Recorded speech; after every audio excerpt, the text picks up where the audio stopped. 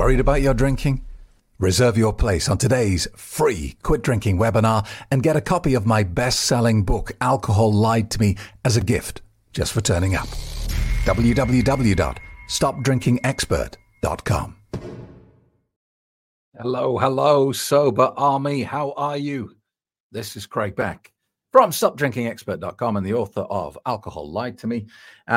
If you want a free copy of this book that has helped so many people to escape the loop of problem drinking, you can get it free of charge from the website right now, StopDrinkingExpert.com. Go get it. Now, if you've just discovered this channel and you're worried about your drinking, the first thing you should be doing is hitting that subscribe button and the like button and ring the bell to get notifications. Today, we are talking about that lovely little place that us drinkers lived, where we genuinely believed that if we needed to, we could stop anytime we wanted. And when people would question us about our drinking, we would say, hey, I can stop anytime I like. I just don't like at the moment. And I think, what we all tend to think is, we know that this thing that we're doing on a daily basis or binging on at the weekend, we know it's dangerous for us. We know it's going to cause us harm. And we have that ultimate fear in our head of cancer and all that horrible stuff. But we think we'll get a warning. We think we'll get a red light. And when the red light comes on, we'll stop because we can stop anytime we like, right? And a lot of people have said that to me. They said, yeah, I know I drink too much, but, if I ever went to the doctor and there was something really, serious going on, I'd just stop. Until then, I think I'm okay just to, carry on as I am. And that's why I wanted to share this email with you today from Tom. Let's read it. Hi, Craig. It might take a little to go through this, but I wanted to reach out to any viewers you have who are not yet convinced about the appalling long-term effects this poison might have. I'm 58, and for about 35 years, I was very definitely a serious problem drinker. At my worst, I would drink 2 bottles of wine a night and then drive to work the following morning, definitely still over the limit. At the weekends, I would drink even more. Over time, I started to lose friends because of my drinking, and my overall health definitely suffered. I was constantly tired and had very little energy. I was probably operating at about 20% when I was at work, and I was lucky to keep hold of my job. Then, about 6 years ago, I was admitted to hospital with severe acute pancreatitis. I've never known pain like it. I was in hospital for 8 weeks. 4 of these were in an induced coma, and twice the hospital had to call my nearest and dearest and tell them to come in as they didn't think I was going to make it through the night. For some reason, I survived. It obviously wasn't my time. I was told in no uncertain terms I should never drink again, and yet, less than a year later, I was back to my old ways, even after what I'd been through. I'm currently alcohol-free for about 4 years now. I have to admit I fell off the wagon a few times, but it was only for a couple of days each time, and I successfully managed to overcome this each time. So why am I writing to you?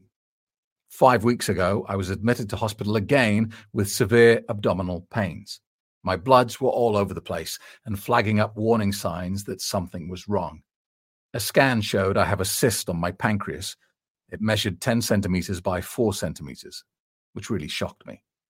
After 6 nights in hospital, I was released but booked in for follow-up scans, which I've now had. That showed that the cyst had actually increased in size. I'm currently waiting to hear from the consultant surgeon about what happens next.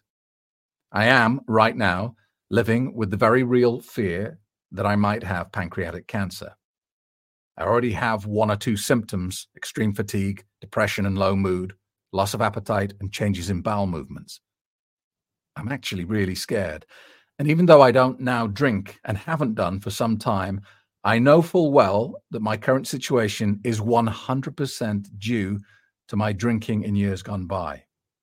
So please, Craig, I'd like you to share this with your viewers and warn them of the very real risk that this poison can cause. I'm waiting for a phone call which may possibly confirm my worst fears. And right now, my life is hell. Was this evil drug worth all this? Absolutely not. Please don't take the attractively packaged poison lightly. It is a very real killer. Tom. Powerful email, and sadly, not that uncommon. And look, today's video and today's podcast is all about not assuming that you're going to get a warning, not assuming that you will be in such control of this situation that you will be able to see the edge of the cliff before you run over it. Look, there's this kind of there's this strange mentality with alcohol. People get a bit blasé about it, and even as though they know it kills millions of people, we still have that Hollywood image in our head of what an alcoholic looks like. And it's not us, is it? You know, the alcoholic, as portrayed by Hollywood, is the dirty, disheveled-looking guy staggering around with a brown paper bag with a bottle in it, looking for something to eat out of a bin, curling up on a bench in the park to get some sleep. That's how alcoholism is portrayed in the movies. But you know what? That's not what it's like at all. Alcoholism is the mum who is successfully managing to look after her children, and as soon as she gets them to school, she starts drinking. It's the mom and dad who get the kids off to bed nice and early so they can open a couple of bottles of wine each. And they spend the whole evening watching TV, getting up in the morning exhausted, tired, but going off to work regardless, holding down a job and paying for the family all the time, nursing a severe alcohol problem. Until one day, something goes badly wrong. That's the truth. That's what alcoholism is. It's normal, everyday people, not the Hollywood vision of what an alcoholic looks like. And the thing is about alcohol, as well as being a poison, it's also a painkiller. And it also interferes with your brain chemistry. So the reason this drug manages to kill 3 million people every year is because it's very good at what it does. It is a very good serial killer. And we assume that, it's just stupid people who get killed by alcohol. It's just losers, people down and outs, people who, not successful people. Garbage.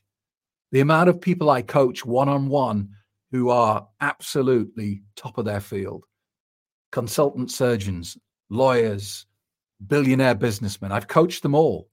They're not stupid people. You're not a stupid person. I'm not a stupid person. And yet this drug is coming for us. It doesn't care about your IQ, your background, your postcode, the part of town you live in, your gender. It doesn't care about anything. It just wants you dead. And because it has a pain-killing element to it, and because it attacks parts of the body that don't have very many nerve endings, a lot of the time, by the time you're having that conversation with a doctor, the conversation that you thought would be the advance warning is too late. You're being told that you have cirrhosis of the liver. And, there's no dialysis machine for livers. If you've got cirrhosis of the liver, the only thing that's going to fix that is a liver transplant. And here's the kicker. You're not going to get one because you did it with alcohol. And unfortunately for you, there are systems and regulations in place that say you've got to demonstrate 6 months of sobriety before you even get on the transplant list. The wait for a liver in a Western country, 12 to 18 months. So you've got to survive 2 years with end-stage liver cirrhosis before you've got any chance of getting better. And unfortunately, the maths is going to kill you on that. If you've got end-stage liver cirrhosis, you're not living 6 months. You're not even going to be able to demonstrate that you're worthy of a liver, never mind get one. So I'll stop because it's getting very depressing and I don't want to drag you down. And certainly if you've already taken that step and you're on the path to sobriety, then you should feel very proud of yourself and just understand in your weaker moments where you're slightly tempted, just remember what I'm saying to you now. You've done a very good thing. You've protected your health and you've protected your family from having to go through a really horrible experience much sooner than was due. If you are still drinking, please take this as a heads up. You won't get the warning. Now is the time to take action. So thanks so much. Don't forget, if you want a copy of the book, go to the website, stopdrinkingexpert.com, and I will see you in the next episode of the Happy Sober Podcast. Worried about your drinking? Reserve your place on today's free Quit Drinking webinar and get a copy of my best-selling book, Alcohol Lied to Me, as a gift just for turning up. www.stopdrinkingexpert.com